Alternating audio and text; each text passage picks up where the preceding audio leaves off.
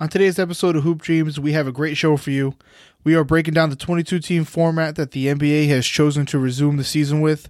We dive into who we think is the biggest winner and loser from this format, and also we give you our hot takes for the upcoming season and playoffs. And finally, we end with a story that's made for a movie. An 89-year-old man buried a treasure in the Rocky Mountains, and after a decade-long search, it has been found. To hear more about this and what's going on in the NBA, stay tuned to episode 15 of Hoop Dreams. Let's go. Welcome to Hoop Dreams, an unwrapped sports podcast and your mainstay for all things basketball. Here's the guys, Mark Belleville and Steve Lewis. Hey, what's going on, everybody? Welcome into another episode of Hoop Dreams. This is episode 15. We are presented by Unwrapped Sports. Everybody tuning in on the live stream, we want to say thank you. We appreciate it. And everybody out there listening on the audio version, we appreciate you guys as well. Got a lot to dive into today, a lot of topics to get into. On today's show, we're going to discuss the 22-team format that the NBA decided to go with for their return to Orlando. We're going to discuss the winners and losers, what we think the teams are going to benefit most and what team is going to least benefit from the scenario. We're going to do a couple of hot takes and also talk about the gambling side of things as well. How's it going to be with no home court and things of that nature? And then the last thing, we're going to end the show with a little fun topic here. We got a 10-year treasure hunt that's been finally completed. So we're going to get into that a little bit as well. And as always, I'm joined by my co-host, Steve Lewis. What's up, Steve? How you feeling today, bud? Feeling good. How are you, Mark? I'm doing good. Another day, another episode. Had a good day today, actually. Work wasn't too bad. Did a little bit of grilling, had a couple of drinks, so we're good to go. Ready for this podcast. At work? No, when I get out of work. Post-work you were doing. Post-work. I was going to say, yeah, that would be a good day. Yeah. If I went there, had I know. No, I post-work. I did the dad thing. Come home, see the kids, cook out hot dogs, hamburgers on the grill, couple of beers. You know what I mean? That sounds like a wonderful evening with the kids. It was great. So we're going to dive into some things here really quickly. I'm going to set the scene for you guys with this 22-team format that the NBA decided to come back with. So they have decided, like I said, 22 teams. Those 22 teams are going to consist of the 16 teams that are currently in the playoffs. So the top 8 from the West and the top 8 from the East. The other 6 teams were chosen by the NBA off of their remaining schedule. So each team had about 17 games remaining on their schedule before the stoppage. So they figured that if a team was within 6 games of the 8th seed, they had a legitimate shot to make a playoff run. So they took 6 teams that were within 6 games, which in the Eastern Conference is the Washington Wizards. And then the Western Conference, you have the Pelicans, the Blazers, the Kings, the Spurs, and the Suns. So those will be your 22 teams in the playoffs or the rest of the season in the bubble in Orlando. Mid-June, so the next couple of weeks, all the teams are going to get called back to their facilities, do a little bit of ramping up before they head out to Orlando the first week of July. When they're in Orlando the first week of July, they're going to get there and convene. They're going to have 3 weeks worth of a training camp where they're going to practice and scrimmage and whatnot. And the goal is to start a 8-game regular season on July 31st. The 8 games are going to be consisted of their current schedule as the season ended. So basically you would play the next team on your schedule if that team is in the bubble with you in Orlando. If you hit a team that is not on that schedule, you would just go to the next team until you play 8 games. So it actually works out perfectly. There's only a couple of teams where they're skipping games and having to go to the next team. So it actually works out really, really good. All the games in that all the games will count towards the final standings. So people or teams can flip-flop. So if you're currently in the playoffs, you can move seeding. You don't really play for anything as far as home court right now, but you are playing in seeding as far as who you will play in the first round.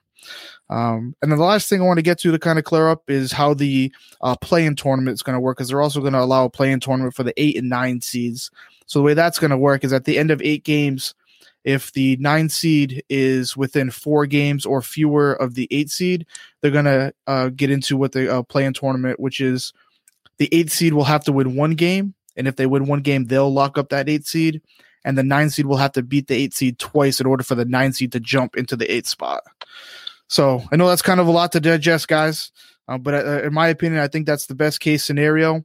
It allows the teams that are in the playoffs to get back and working and playing basketball, and it also allows those teams outside of the playoffs to actually have a legitimate shot at making it, getting a chance to get in the big dance. So, Steve, I know there's a lot to digest, but what do you think is, the NBA did? Do you think they kind of got it with this one?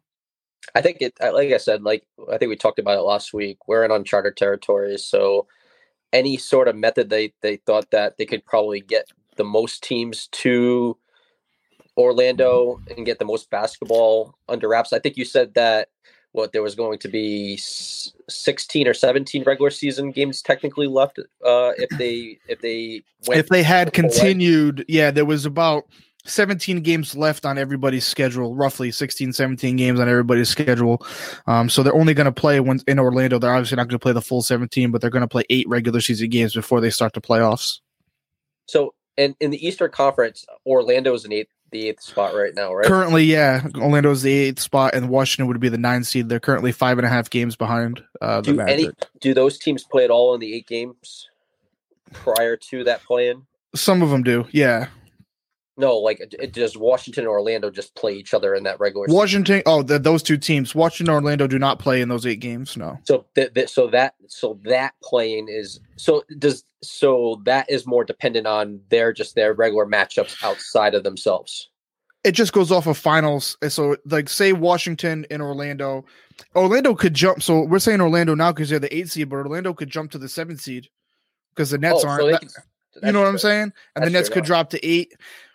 Hell, I mean, Washington could go 8-0, which I don't think is going to happen, but Washington could go 8-0 and just get the 8th seed outright or the 7th seed outright. You know what I'm saying? As if the other teams fall back. I just didn't know if there was any common points. I'm assuming in the Western Conference with all those teams, a lot of those teams are probably going to play each other within those 8 games. Yes and no. There's also cross conference games as well because it goes off of your schedule. So you still have teams like the Wizards actually play the Lakers in one of their 8 games. Regular season games because it goes off of your next 8 games on your current schedule.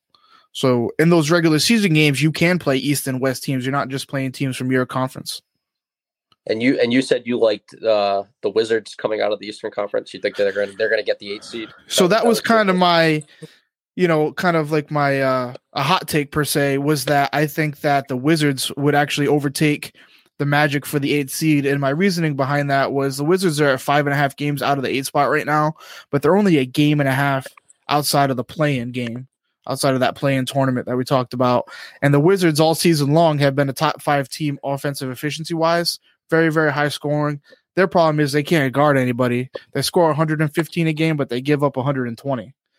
So that's the issue. But if they can find a way to play some defense, and their schedule, they play a lot of upper tier teams. So they play the Celtics, they play the Lakers, they play the Bucks. They play teams that have kind of already locked up a seeding and don't really have much to play for right now. And those teams could just be kind of easing back into it. So in my opinion, who knows how hard they're going to come out right out the gates, knowing that they're just kind of taking it as a scrimmage game without playing. They don't really have to play for seeding. And Washington's obviously going to be playing their ass off because they're trying to get that 8th spot. So my thinking behind that is they could win enough games, eventually get into that play-in game, and then take over Orlando for that 8th seed. Well, obviously there's 5 different teams in the Western Conference that are competing for that 8th spot. The West it's a little more jumbled up. I think they hit a home run in terms of the Western Conference side of it, just because they get to maximize all that young talent on those teams, right? So they might not be able to get a lot of those young talent in the playoffs this year, but at least they get them some exposure within those 5 games to be able to get them some prime time. I believe Morant's involved. You get Zion involved. Even that Phoenix Suns team has a lot of young talent on it. I know a lot of people are saying not to sleep on. So a lot of people are saying not to sleep on them. They've got Rubio, Baines, 8 and 8. Kelly Oubre was playing. Yeah, Oubre was playing well. And Devin Booker there. So, the only team that you can kind of count out now with the news that dropped today, Marcus Aldridge is done for the season. He has shoulder surgery. So without him, I think the Spurs run of 22 straight playoff appearances is probably at an end. I don't think they can compete really and get back. They need too many games back to really compete to try to get into a play-in game with the team that they have and without LaMarcus Aldridge. So, but like you said, I mean, you have John Morant in Memphis. You have Zion Williamson, and another Lonzo Ball, Brandon Ingram. There's a lot of young guys on that Pelicans team. JJ Redick is on that team. He's made the playoffs every year since he's been in the league. You know he's going to want to get into the playoffs. And then you have Damian Lillard, we saw what he did in the playoffs last year against against OKC and the Thunder, and they hit that game winning shot, that walk off, and he waved bye to him and everything like that. That guy's 40 points on any given night. He's super exciting to watch. So I think the NBA did it right, like you said, in getting their top talent in there in that bubble and giving them a chance to make a run at the playoffs. Yeah, we were talking about earlier, like they're going to be having games all day, afternoon games all night, and then you're able to have marquee games all day that actually are meaningful. Mm-hmm. And I think it was a smart idea not to bring all the teams back, because you kind of want some semblance of something that matters going into the end of the year, whether it's jockeying for seeding, which I don't really think is going to matter much at the top of each conference, but getting some exposure for these guys that are the future of the NBA at the bottom, and plus we don't know how these teams are going to react to the formats of getting into the playoffs with these shortened schedules. Who knows? Maybe an 8 or a 7 could be primed to pick off one of these top teams now. We just don't know how it's set up to be with these quick schedules with these young legs. So, you never know. Like, part of me believes that 98% of the times it's not going to really matter who these 8 seeds are anyways, because the Bucks or the Lakers, the Clippers, these teams are all going to advance no matter what anyways. So, but if we get some hype for the competition of these 8 seeds, well, I think that's all that the NBA really wanted in the first place. Yeah, I agree. And like we know, if we know anything about the NBA, we know that the higher seeds usually prevail in a 7-game series. Very rarely do you see the 6, 7, 8 seed winning in a 7-game series. But I agree with what you're saying, because the games are going to do they're going to have multiple games every day. I heard up to 6 games a day at 2 locations, kind of like a summer league style, like they do out in Vegas, where they got 2 venues and they got games going on simultaneously. They're all going to be televised. They're all going to be on your top TV networks, the ABCs, the ESPNs, TNTs, NBA TV. So everything's going to be televised. You're going to be able to see everything. And without a lot of rest. You have guys and you have older teams like the LeBrons and the Kawhis and the PGs that are about this load management. And these teams aren't going to get more than a day off between games. So, like you said, younger teams like the Grizzlies, for instance, if the Grizzlies make it into the 8th spot and they're going to play the Lakers in round 1, the Lakers are probably going to win that series, but the Grizzlies have a bunch of young players, and they might be able to win a couple of games just on pure the Lakers just being, tired and everything like that. So I do agree with you on that. And I got to bring this comment into the stream here because it's a shout out to you, Steve. We got a viewer here that absolutely loves your beard. So shout out to him on that. And I do got to agree with him, man. You got a nice looking beard right now. Thank you. I appreciate that very much. I'm not even going to blow up your spot until it took 20 years to grow it. 27 years. So Patriots beat the Seattle Seahawks and then it all happened. I'm just saying that. So getting back into it, man, with what we know, what would be like, out of this scenario in your mind, would be your kind of winners and losers in this scenario? For me, like I said, I think my winner would be Washington, only because they were 5.5 games out. In Phoenix, they were 6 games out. So those 2 teams, I would think that, those teams, basically their season is all but over. And now you get that chance, you get that new life to get into the tournament. And then another winner of mine, kind of the last one I had, was the Boston Celtics. A team that doesn't do well playing in Toronto and doesn't do well playing in Milwaukee is now going to eventually have to, play those teams, hopefully. But now they're going to get to do it at a neutral location. I thought you were going to ask me a different question, but the winners are the NBA. So let's just start there. Yeah, true. The NBA is the winners because they figured out a way to even find the Western Conference subpar talent, which is probably better than the bottom tier Eastern Conference talent, and somehow get them involved in a format that makes the end of the season, this 8-game regular season, hoorah, somewhat exciting, right? So that's pretty good on their part. The format itself is entertaining because I think I talked to you about this the other day. with everything in the quick turnarounds, we can't assume that it's going to be okay for these guys and these teams to be able to just platoon their starters for 40 to 42 minutes a game. I don't think it would be smart to do that. I think you're just asking for an injury or something that's going to hurt everyone. So we said that you kind of have to lean on your benches in the early part of these 8-game stretches. So 5-minute bursts, 6-minute bursts. And I'm thinking that you got to start looking at teams that are deep, right? Think teams that can really rely on their 7th, 8th guys that can kind of push them around. And in the Eastern Conference, like I do like the Celtics just because I look at like whether or not they want to move Hayward as a 6-man, or it's probably going to be Marcus Smart. But is there anybody better than Marcus Smart in the Eastern Conference as a 6-man? No, I mean, not with what he brings to the table as far as everything. No, you know what I mean? And I mean, the back half of their bench is very young and wasn't very complimentary during the year. But I mean, you add back Robert Williams, which we both agree is very flexible. Yeah, it gives. That's my biggest wild card for them, for the Celtics, is how they integrate Bob Williams back into the lineup, because he was actually doing okay before he got hurt. You know, he was coming along actually pretty nicely, and he gives them a little bit of size that they lack tremendously. So, I look at like the Eastern Conference benches. And there's even the top team, Milwaukee, their bench is really not a bench that like you fear, right? So like if their starters really have to play heavy minutes and you're playing these quick turnaround games that really don't give these starters enough days, because let's be realistic, like LeBron James has benefited from these 3 days off in these finals or these Eastern Conference finals in years past. But if we're going to be doing every other day, like that could add up really, really quick, especially when you've been out of it for a little while. Don't you agree? Oh, yeah, for sure. So you got to hope that your bench can help you out. I mean, we both agree the Clippers are probably the deepest team in the Western Conference. But when you look at the Eastern Conference side, there's really not a bench on either side that really scares you. Not a team that strikes fear into you. Not that you wouldn't be able to compete with. Like, I believe each team can compete with that. Each bench can compete with the other team's bench. You know what I mean? It's going to come down to just who can put it all together as far as their starters and integrating. I mean, in the playoffs, usually in the playoffs, you only go about 7 deep, maybe 8. You know, you always slim down your rotation. But with everything that's going on and the, kind of getting back into the swing of things, obviously teams have had 3 months off. Like you said, there's a higher risk of injury if you're just playing your starters 42 minutes a night every night. And we both agreed, and I brought this up also, that what have they been doing for the last 3 months? Like, the teams haven't been getting together.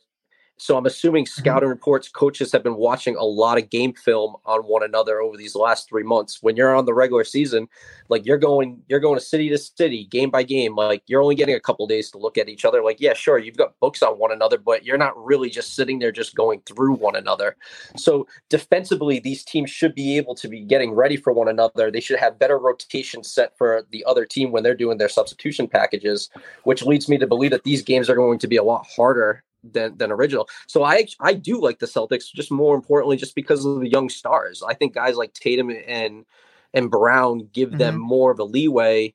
And we also talked about Kemba Walker getting these couple months off. Like, Kemba Walker is always going to be an all-star player. So when you get a guy that is an all-star talent that was laboring the last couple months, and you give him the time and the time to be able to get this time off to be able to come back, and we hope he's as close to 100% as possible. Plus, Smart was banged up for a while after that. You hope that the Celtics are front runners for this.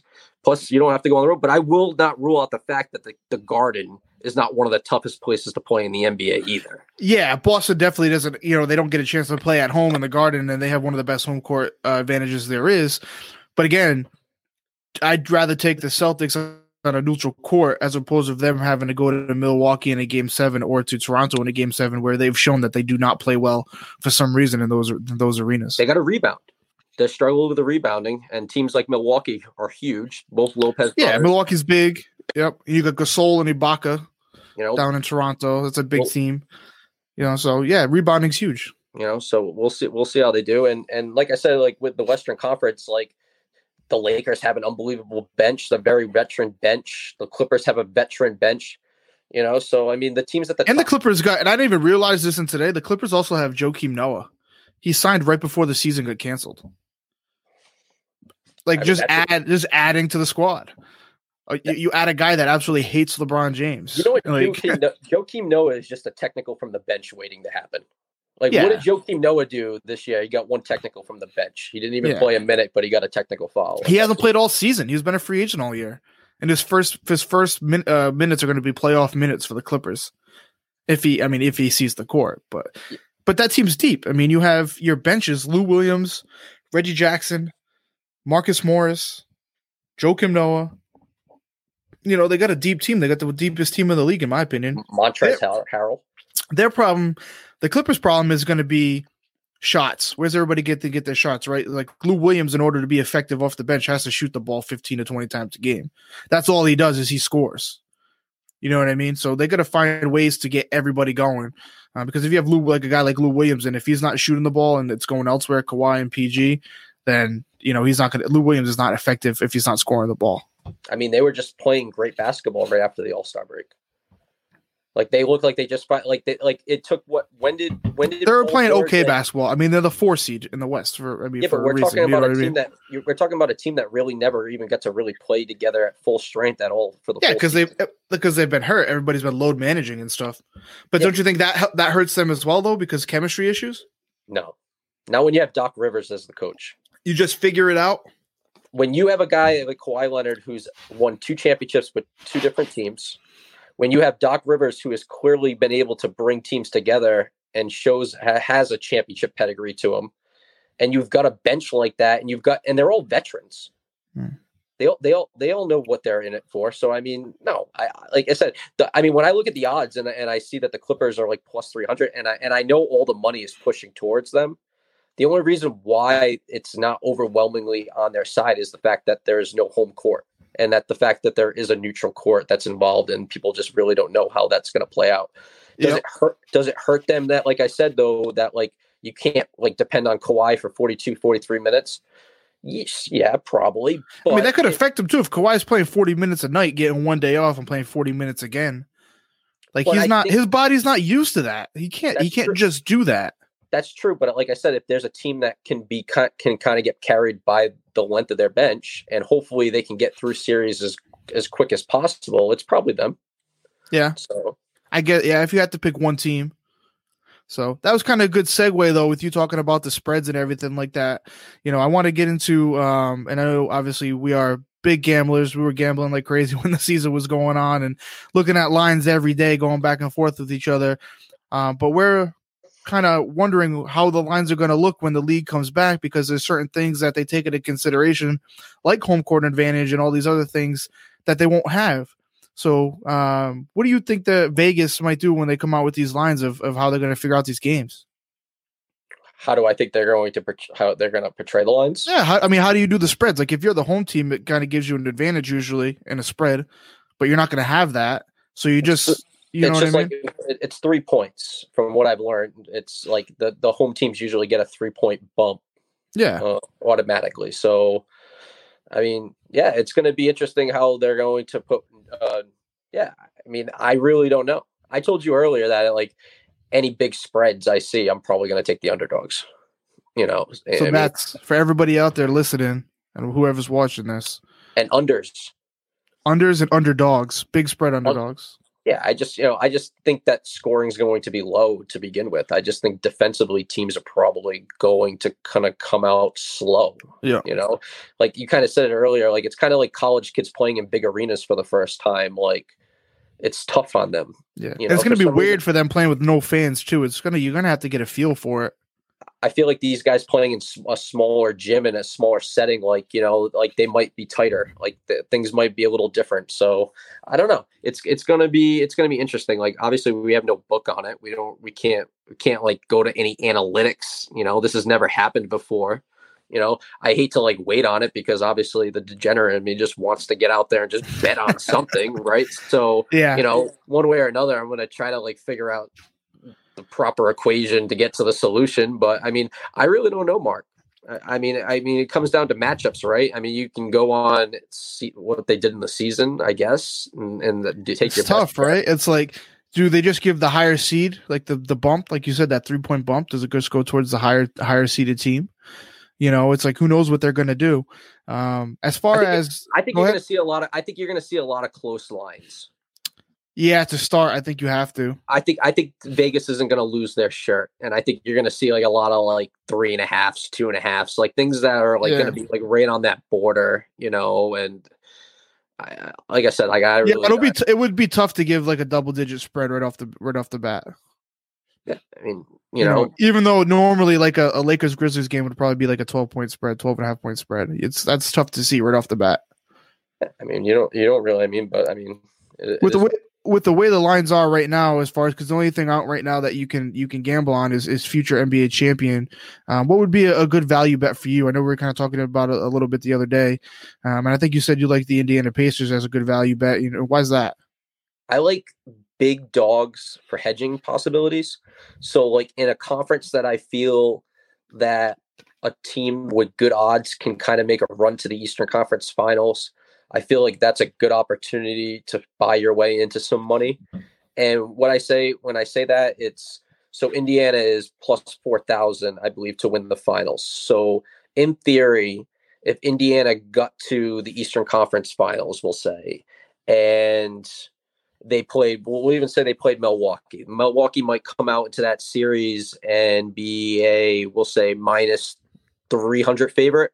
I don't think that'd be unrealistic to think that they probably would be that big of a favorite versus them in a versus the Pacers for sure. You can probably lock up a win right there by taking a hedge amount of money on the Bucks, and then if you for some reason lose, you still have that big ticket going to the finals again with that Indiana team, and you can hedge again on the other side. So it allows you to be able to get some sort of money along the way because, like I said, like it's very chalky at the top. I think you've got 3 teams under 300, and odds are, if we know anything about the NBA is very, very chalky. They're going to try to tell you that like this different format is going to try to produce something. They tried to tell you a couple of days ago that Kevin Durant and Kyrie Irving was going to play for a little while, and you now saw there's no chance for that to happen. What you saw it, that guy that just told you that I had the nice beard immediately tweeted that out to me. He said, "Hey, you might want to check those odds. Like Kevin Durant's coming back." And I don't know if it was his news or no, but next thing you know, the odds were dropping like that. Well, guess what? Like dead money now don't make no money, right? Like Kyrie Irving. Scared money don't make no money. Those odds went from plus 8,000 down to plus 4,500. Well, guess what? Those guys pronounced that they're done and those tickets are gone just like that. But that's like bad news. Like, so, that's kind of the way it works. So, you can play the chalk at the top. You can even buy the chalk at the top, right? Like play one, take one of those top 3 teams, but always take one of those long distance dogs. That way, if you took Milwaukee right now plus 260, and then you took Indiana plus 4,000 right now, and they ran themselves into each other in the Eastern Conference Finals, if there's a way for them to play each other, you have instant profit right there. Yep. So like that makes a lot of sense. And the reason why I like Indiana is they got Victor Oladipo back like 3 weeks right before the pandemic started. Now he should be back to 100%. And he had just played 6 games. He had just hit a game winner the game before. He was just starting to find a little bit of his legs back. You saw that the rust was on him, but you started seeing like at least the Victor Oladipo competitive side. Like the guy wasn't scared to go up and do anything. Like my biggest gripe with Gordon Hayward is that like he looks like he's scared with the injury still. Like he's just mentally not there. Like Victor Oladipo was going 100%. He might not have looked great because, but he was at least he was physically he looked okay. He was still attacking the rim and being explosive and everything. And my biggest side piece with that was like the acquisition that they added in the offseason, Malcolm Brogdon. When he came back, Malcolm Brogdon got hurt. Yep. And Malcolm Brogdon's a great piece for that team. Like he's a great leadership guard. And I think that's the piece that Milwaukee's going to miss the most on their march to the Eastern Conference. Yeah, Brogdon was huge for them. He was huge for them in the playoffs last year. And Bledsoe was a nice player, but I don't think Bledsoe's a leader, So when it comes down to it, like I take Malcolm Brogdon, add Victor Oladipo, you put it with Turner and Sabonis, you have size right there. They have a nice complementary back point guard, I believe TJ McConnell. They have McConnell. They have shooters too. They have both Holiday brothers. They have Doug McDermott. So they're surrounded by some shooters as well, which is good. And in an Eastern Conference, like I said, like I don't really think that there's a runaway team. Like until Milwaukee makes it to the finals, till they prove that winning 60 something games a year matters to me, I'm still not going to believe that they're a legit team. And now that they don't have home court anymore, I'm definitely not going to. I've said that on episodes in the past, man. Giannis has to make me believe it. You can win 60 games a year if you want. You can win all the MVPs, but you can't get out, of the Eastern Conference Finals and make a trip to the finals. I mean, like I said, last year they had everything set up for them perfectly, and they ran into the Raptors, and they couldn't close out the Raptors. I believe they were up 2-0 in that series too against the Raptors, and they couldn't close it out. So until, like I said, Giannis proves that he can do it and that he's the man and he doesn't shy away in the big situations, then I'm with you, man. I don't trust Milwaukee at all. And that's another reason why I think the Celtics on a neutral court are a team that could definitely make a run to the finals. We just watched in the All-Star game, when they were playing each other at the end of the game, like LeBron's team knew exactly how to stop Giannis. They closed off the paint. And he couldn't do anything at the end. So, I mean, they know what to do. So that's the thing about a 7-game series. Like, you can only do so much Giannis before, it's just not going to be enough. So the Heat is an interesting team. Like, Toronto's still an interesting team. Like, Toronto's a team that doesn't get any respect. Like, yeah, they might have lost Kawhi Leonard, but I mean, they still have a lot of nice pieces on that team. That their bench is still pretty solid. Like, Nick Nurse is a solid head coach. Like, clearly knows. Has there been a player that's made a bigger jump in a short amount of time than Pascal Siakam? Absolutely. Absolutely not, right? Like, that's unbelievable what he's done. I mean, a lot of people are talking about him winning Most Improved Player for second year in a row just because of the leaps that he's made. And everything like that. So, yeah, I agree with you there. The Raptors, even though they lost Kawhi, they still play themselves into the 2 seed currently, and they're still looking really good. I mean, I'm still not the biggest Kyle Lowry believer. I think he's a good piece for that team, and he's obviously their leader. But he has the thing was with the Raptors is they haven't done without Kawhi like you've seen them. Like they had when they had DeRozan, I get that they ran into LeBron and everything like that, but they haven't shown that they can win in the playoffs without Kawhi either. Yeah, but I think the difference now is you have a more established Serge Ibaka and Marcus Gasol in that playing with one another. Yeah. And I think that's a different. You got 2 veteran players that look like they really are comfortable with one another. They were kind of added pieces to that championship run last year, so I don't think that they had a lot of time to really mold into what they really wanted to be. And I think this year they kind of took a different step, knowing exactly that they needed to be a different team with one another. So do I think that they're probably going to win the Eastern Conference and get to the finals? No, but I think people shouldn't sleep on them. No, and that's just I don't think so either. Like if they play, like we're talking about the Celtics going to the finals. We think they have a good shot. They're likely going to play Toronto in the second round. I think that's a 6 or 7 game series right there, easily. I think the fact that we're having this debate right now shows you that this NBA is in a good state right now. So yeah, I think realistically in my head that there's 5 teams in the Eastern Conference that could make the finals right now. Yeah, that's the thing with the East, right? It's a lot different than the West. In the West, you really like Lakers and Clippers. Yeah, that's pretty much determined that they're on a collision course for the East, for the Western Conference Finals. Right, everyone's talking about the top, and nobody, and like we talked about the top of the episode, we only really care about the play-in. Right, like exciting. Who's going to get to the 8? Who's going to play that 8-9 play game versus? I mean, I will say that's exciting though. That's like an exciting fact that they added that because if you get Memphis and New Orleans, you're going to get Ja Morant and Zion Williamson going against each other, and like one of them's going to win 2 games in a row to make the playoffs. Like that's exciting stuff. I think they did it wrong. Like if there's the play-in tournament, baseball stinks, Mark. But if there's one thing that they did that's been awesome, is that 1 game wild card that gets that other team into the regular wild card round. Yeah, that 1 game is the most exciting game of the playoffs. Yeah, but that's because they have 2 wild card teams, right?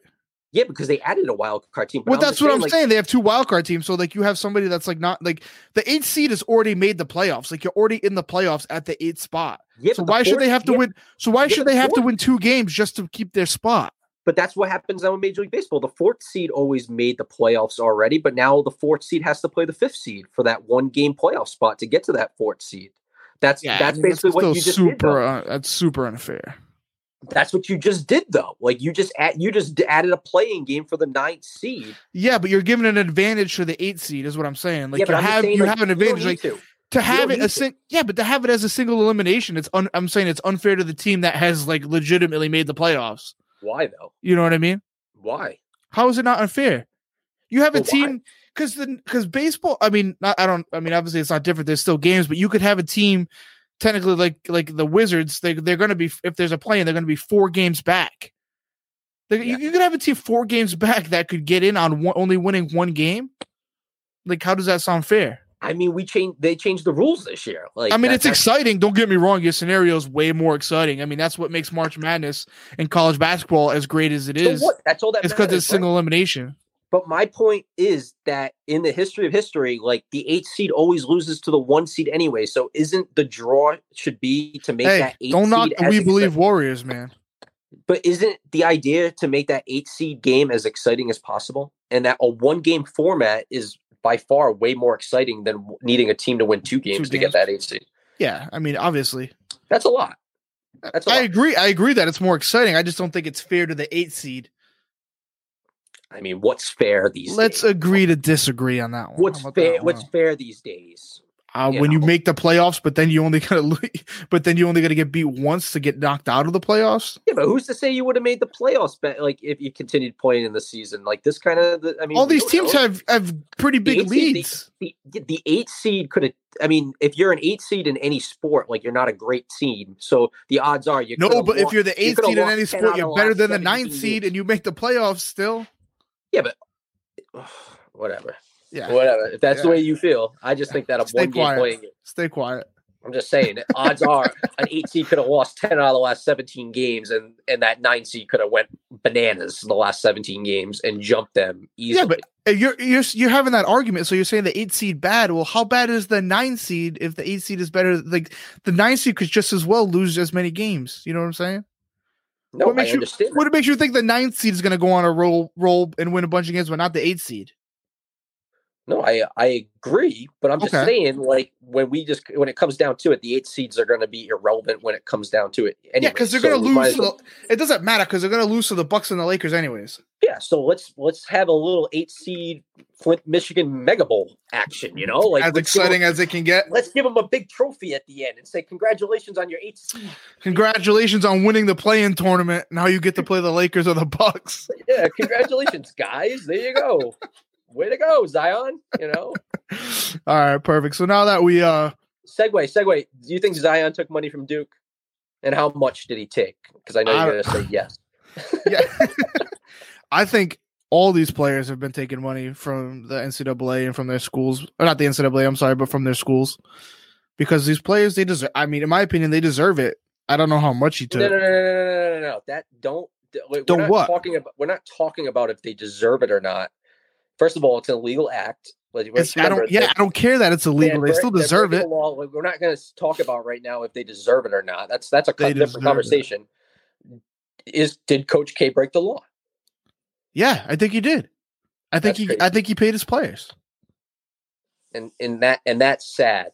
And that's sad that we look at some of these figureheads. But I think that's been going on for years. I don't think that's new. Yeah, but there's certain like coaches that like you kind of would feel like their school and their reputation speaks for themselves. Like I always felt like Coach K he just looks like a slimy dude. He doesn't look like a sketchy guy. He's an Army guy. Like no, like if there's one guy that you think would be an upstanding guy, it would be him. Coached by Bob Knight. Like when it comes to his program, man. He wants the best players at that school winning national championships. I mean, he really never got top end talent. I mean, he got different. What? He got 4 years. I mean, up until like recently, like he's gotten different kinds of like. I mean, he was never a one and done kind of coach up until like the last like 7 years, right? No, but there was never really one and done up until like what the last 10 years, maybe. There wasn't many one and dones. Well, I mean, even when you go back to his early 90s days, they had Grant Hill and Christian Laettner winning back-to-back titles. Well, I mean, you know what I'm saying? I mean, because as a high schooler, you could go right to the NBA. So the one and dones were more or less because they had to go to school for a year. But I'm just thinking in terms of like Duke one and dones. I mean, I could think of. I think you're just thinking of JJ Redick right now.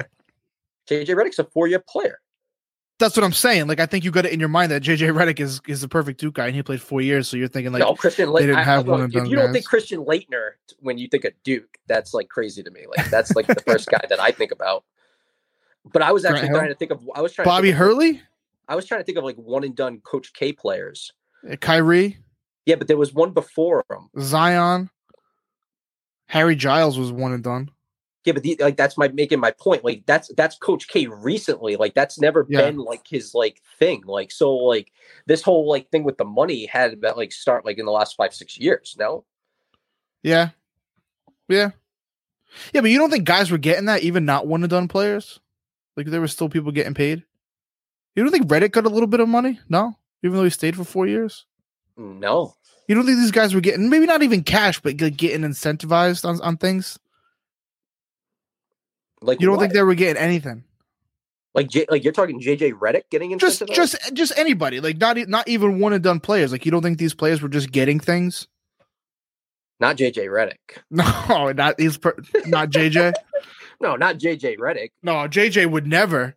JJ would never take anything. But like I said, like I'm thinking of just Duke. If I'm thinking of like overall just other schools, like yeah, of course, like obviously like players getting things, but like Duke's different. Like Zion getting things like that's trending onto a whole nother thing. Like putting Coach K into like a different kind of like that's Coach Cal stature right there. Like we all know Coach Cal does that at like Kentucky and whatnot. Calipari? Oh hell yeah! But you always thought that Coach K was like like the class act of like college athletics. I don't know. He looks like a rat, bro. I mean, you're a North Carolina fan, so this is bias. Is that where that's coming from? No, I'm just saying he does physically look like a rat. Like that's not nice. You know what I mean? Like he just looks like a sneaky dude. Like if you didn't know his background and you just looked at him, you'd be like, this dude's sneaky. So does Zion get in trouble if he took money, or does Duke get in trouble? I don't know. They just passed the thing, and then I get that it wasn't a rule when Zion was at school, but they just passed the rule that players could benefit off their likeness. So, I mean, who knows? Yeah, but that's not what we're talking about here. Yeah, that's how we got. You're talking about getting paid, like receiving benefits. Was he getting? But where did he get paid from? You have to get paid from endorsements and stuff like that, like selling Duke gear and things like that, right? Yeah, but we're talking about boosters giving him money, though, aren't we?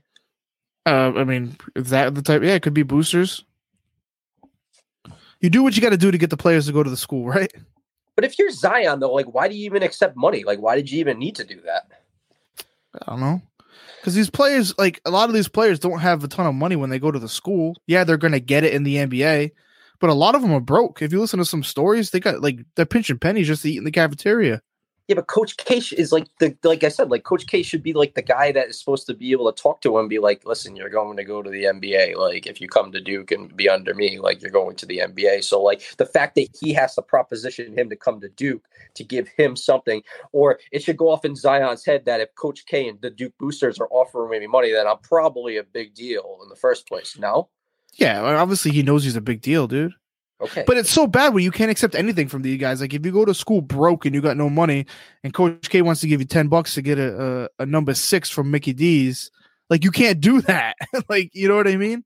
It's just the littlest things. I mean, we're not talking about a $10 to go get a number 6. I know, but I'm saying like even something as small as that is like that's shit you got to think about. When you're these athletes, you're taking this little bit, these little things. We know how bad the NCAA is. Like, we both agree that the NCAA does their fair share of screwing over. Yeah, players. I agree. I hate the NCAA. That's why I love the fact that the NBA put in this new G League rule where you can go to G League for a year before you go to the NBA. That is perfect.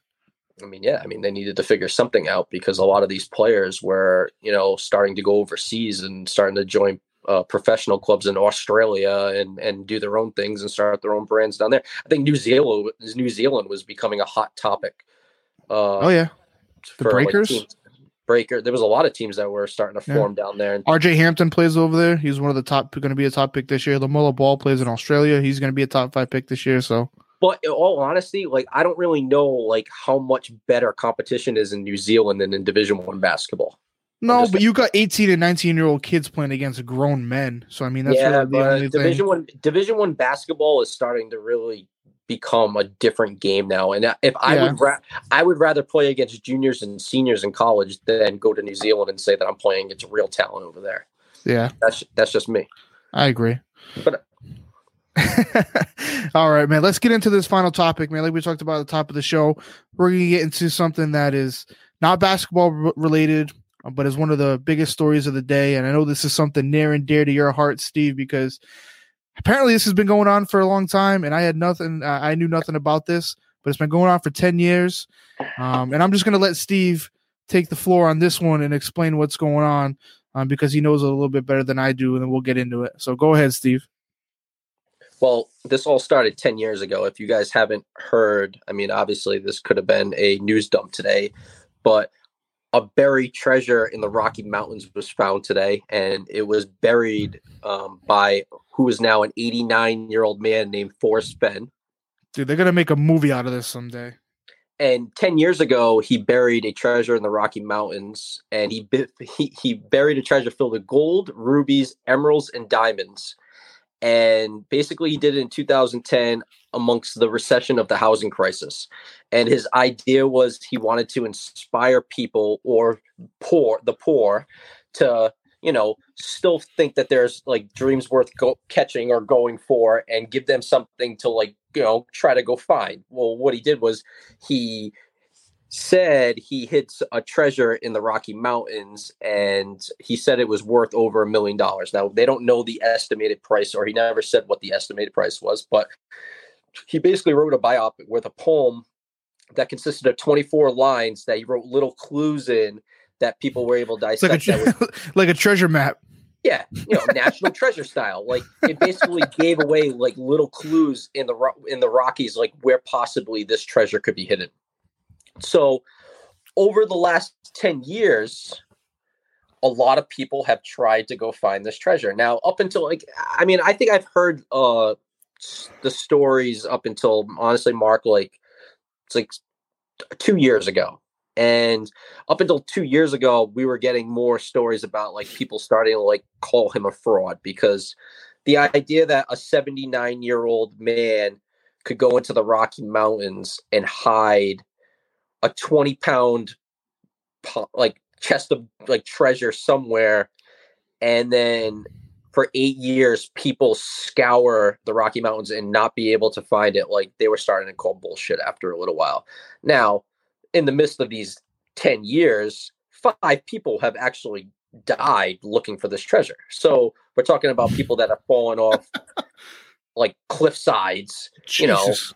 People that have run into bears and whatnot, because there are wild animals in the Rocky Mountains, so and when I read the article today, it kind of made me laugh, because they said that an estimated 350,000 people had looked for this treasure, and that's kind of ridiculous, because if you think about it, what was there, a sign-in sheet somewhere, Doc, that said, I am here looking for Forrest Fenn's treasure. Now, I'm not. Now, listen, you had to send Forrest Fenn a text message every time you left to go look for his treasure. Forrest Fenn is an entrepreneur. He's definitely got the money. I'm not doubting this for a second. But once again, he's a 79-year-old man in 2010 that hides a 20-pound treasure in the Rocky Mountains. For 10 years, no one is willing to has been able to find it. People have died looking for this thing. Yeah, it's found today, and when it's found, he comes out and announces it, saying that the person found it. They are unwilling to release their name, and they only sent me the pictures of it, proving that they found it. But I have not willing to show the pictures at this time. I want to see that picture. I need to see who found this thing. So if you read the clues of the poem, he basically, it's some BS, but he says it's hidden under vegetation, under a cliff walk. You got to read between it. But through the years, over 10 years, I'm sure that a lot of things with climate and whatnot, a lot of things have changed. And he said he's never moved it. He said that he's the only one that brought the treasure to the spot. So he was not with anybody else. How does an 89-year-old guy or at that time 79-year-old guy get out? If they got people like we talked about before the show, Steve, like how does a 79-year-old guy get out into the Rocky Mountains where people have died trying to get to by himself? He said he did it alone. New Mexico State Police begged him in 2017 to call off the search because people were dying. That's how dangerous it was. And he made it out to this spot by himself at 79 years old. But this was the only time I respected him in the whole time. He said, listen, he goes, if I pull the treasure out now, he goes, then people would have died looking for this for no reason. Like, I can't do that now. Like, you know, that's a savage statement. So at that point, I was like, all right, Forrest, I'll give you that one. Touche. Yeah. And at that point, you got to be like, I mean, that kind of what leads me to believe that that is really out there, that they're actually really searching for something. Because I don't think he would just let people die for no reason. Like, I don't think this is just all make believe. I truly do think he got it out there. Do I think he got it out there alone? I don't think so. I mean, the stories in his memoir hinted at the location and the poem in the chapter of Golden Moor contained 9 clues. Like, it's like I get it. It was a nice little thing, but like I said, it was always like one of those things that, like, I just don't know how a 79-year-old man was able to venture out to a place, to an obscure location, hide it, and then people have such issues being able to find it all these years. And like hide it so good that like nobody could even just stumble upon it. You know, so it's baffling. It's one of those stories that there's going to be a movie made about it at some point. I'm hoping that we get more information over the next few days. I'm hoping but like, it's such a news dump that I felt like this is like a perfect time that like he can kind of like just get out from underneath this lie right now, because that's all it seems like now. Like, I paid somebody because he's 89 years old. Like, you know, who's to say that he's going to live forever? Did he want the search to end before he died? Did he really want to go to the grave not knowing if anybody found it or not? Like, you know, so, you know, in my head also, maybe he thought that it wouldn't take this long to find his treasure. You know, he thought that he didn't really hide it in that good. I mean, he obviously did a hell of a job hiding the damn thing. I mean, in my head, he has so much. I don't know exactly what his net worth is, but he's got a decent amount of money, like where I'm sure that he wanted whoever found it to be able to enjoy the riches of it and be able to share in the. Well, that's what he said. He said he started the whole treasure chest so he wanted people to explore nature more and to give people hope that were affected during the Great Recession, you know, back in 2008 when there was the big recession. And he wanted to give people right now. But what's right now? But what's right now? But like the pandemic. Yeah, it's coronavirus pandemic. Number 2, a recession that we never even saw coming. So he did it for that recession. And then next thing you know, during this one that we never even start coming over a decade later, all of a sudden this treasure just comes out of nowhere. It's found, like, all this shit hits the fan. And all of a sudden these people didn't stop looking for it and they were able to find it, like, out of the blue. Like, coronavirus is going on, like, and injustices are happening, but yet the treasure hunters are still marching on in the Rocky Mountains. Because treasure hunting is the perfect thing to do during this time because it's a perfect social distancing. I needed Nicolas Cage to come out with a torch and announce that, like, National Treasure 4 is about to, like, launch, like, tomorrow, and it's the story of him finding. Dude, that's all I'm thinking of. It's like all these friggin' quest movies, like National Treasure, like Indiana Jones, like Raiders of the Lost Ark, going through temples and stuff. You know what it is? That's all I can think about. There's so much bad and there's so much corruption in the world, and like there's so much fraud.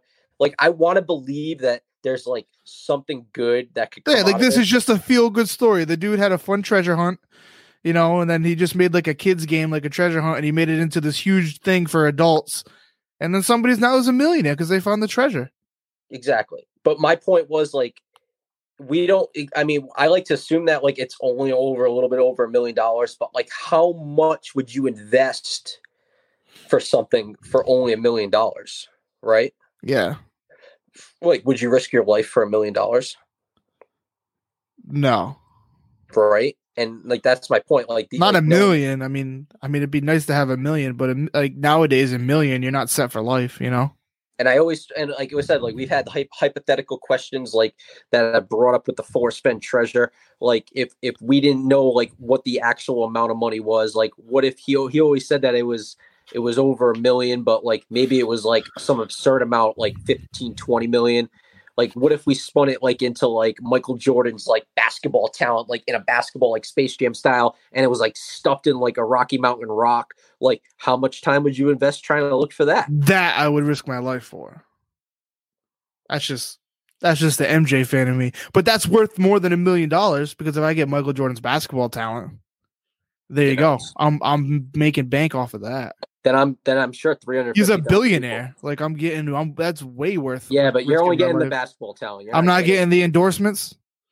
I don't Yeah, of course I would get the endorsements. I'd be playing as basketball as good as Michael Jordan. How would I not get the endorsements? Well, it'd take time.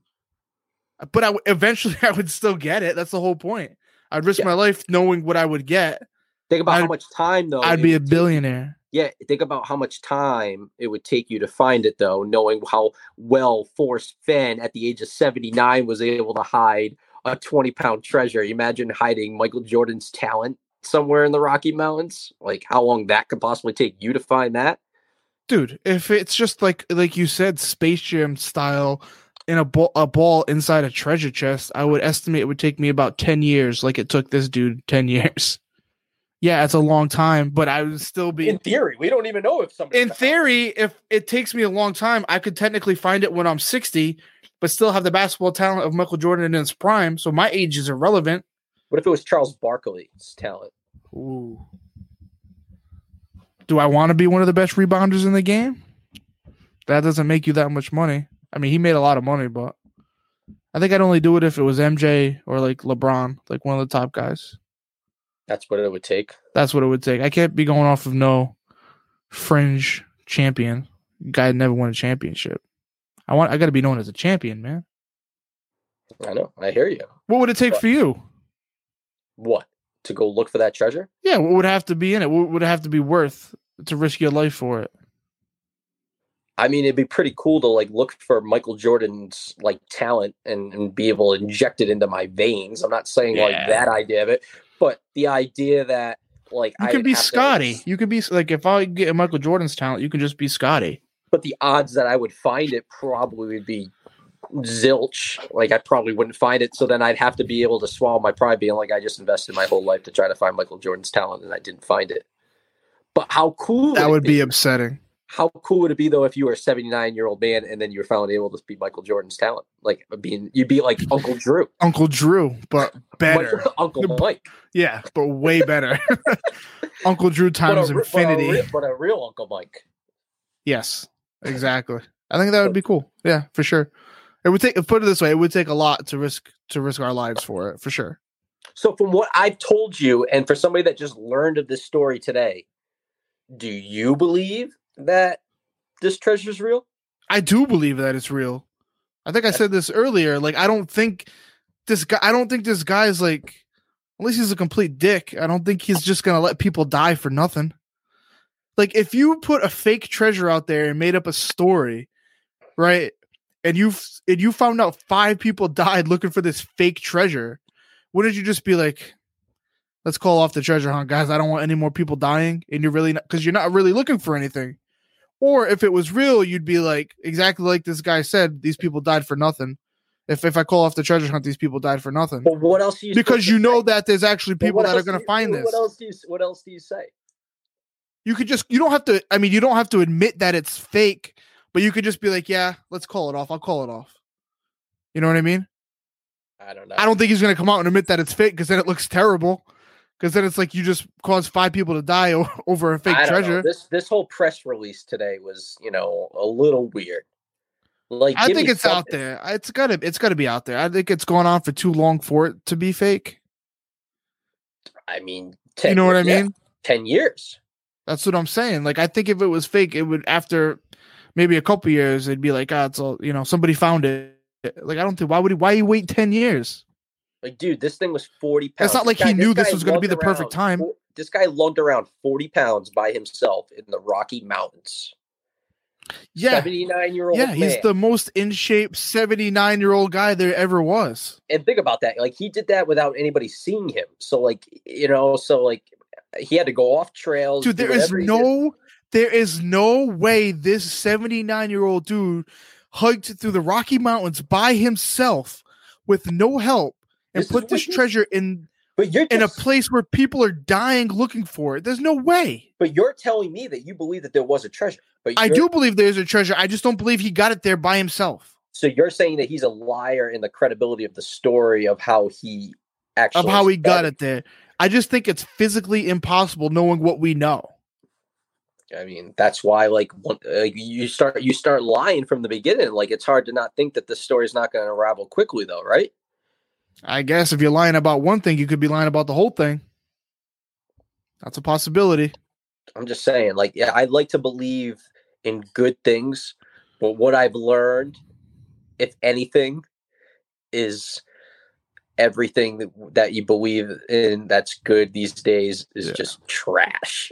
Yeah, exactly. and an 89-year-old Forrest Fenn just coming out in the buzzer in the middle. What a name too, huh? Forrest Fenn. In the Rockies. That's not that's like a movie name. Like, they should make a book called Forrest Fenn. And we National Treasure. And the one thing that is, I kind of always remember that movie Without a Paddle? Yes, I do. Do you remember what that was based on? Wasn't it like something the camping or something like that? Yeah, but what it was they were kids and they were searching for a guy named D.B. Cooper's treasure. Oh, yeah. And D.B. Cooper was the guy I do remember that robbed a bank and then parachuted out of I believe it was a 747. Like, he ended up, and they assumed that he died on landing or something like that, but they never found his body. So they always assumed that, like, he never died, or that the treasure was somewhere in that forest where he was. So they found, like, the body and, or whatever it was. So that's kind of like where it was. Like, it kind of felt like one of those same stories. Like, like, I like things like that. Anyway, no, I think it's a cool story. I mean, made up or not, I think it's pretty cool. Like, I do want to, like, I think it really is true, and I want to believe it's true because it's cool. It's like a treasure hunt for $1 million. Like, that's stuff you see, like I said, you see it in movies, and it was happening in real life. But I believe that, like, with all all these billionaires and millionaires that just give money away, like, go ahead, go hide $100,000 in a hole somewhere. Yeah. Watch how many people were willing to go flock to. If you, like, I see it. You go on Twitter, like, I don't even know if they're robots. Sometimes they say, retweet this and I'll give you $100,000, and 100,000 idiots retweet it because they believe it. They're like, I'll Venmo you $1 for everybody who likes this. They believe it. And the person that gets like 10 likes on there ends up getting like 15,000 likes. I could do that right now, and I guarantee you I'll probably get like 20,000 likes because people will believe that, And about 10,000 of them ain't getting their money. Everybody wants free money these days. Exactly. And I hope to give everybody free money when these basketball games get back. I don't know exactly. Like you said, you asked me that spreads question earlier, and honestly, I still don't have an answer for it. It's one of the tougher questions because there's like no idea what's going to happen. And I think that's, one of the bunch of things that we learned today on this episode. Obviously, the format's coming back. NBA is back. It's exciting. Gambling wise, we don't know what's going to happen as far as spreads, and don't trust 89-year-old rich white guys. And treasure hunts aren't real. They're make believe. But if you're going to bet those championship odd tickets, and even the Eastern Conference Finals tickets, Western Conference Finals tickets, like, there's good money there to bet those and then hopefully hedge those bigger tickets because they are very top heavy. And I'm positive that one of those big dogs are going to find their ways probably to the Eastern Conference one way. I don't think it's going to be that chalky. I think maybe the top two teams are probably going to be there on each side, but there is going to be one like seed that I'm sure that none of us are expecting to probably be in the conference finals that we just don't see coming. Yeah. Or we probably do, but we're just not going to be willing to pencil in at this point. Yeah, for sure. And that's a great way to wrap things up, Steve. Make sure you guys get out there. Get your bets in. We're going to be back with more episodes in the future. Obviously, every week we come out with a new episode. And as the games come out and as spreads are released, we'll get into some more gambling details as well and give you guys our picks so you can go out there and make some money as well. So really enjoyed talking with you guys today. That wraps it up for another episode of Hoop Dreams. We'll be back to talk to you guys next week. Peace, guys. Ciao. Thanks again for listening to episode 15 of Hoop Dreams. Make sure to subscribe to our podcast on Apple Podcasts and Spotify, as well as all your other podcast platforms. Make sure to leave us a review while you're there and let us know how we are doing. Also, make sure to follow me on Twitter at hoopdreams_MB and my co-host Steve Lewis at slewis5656 for all the latest updates with the show.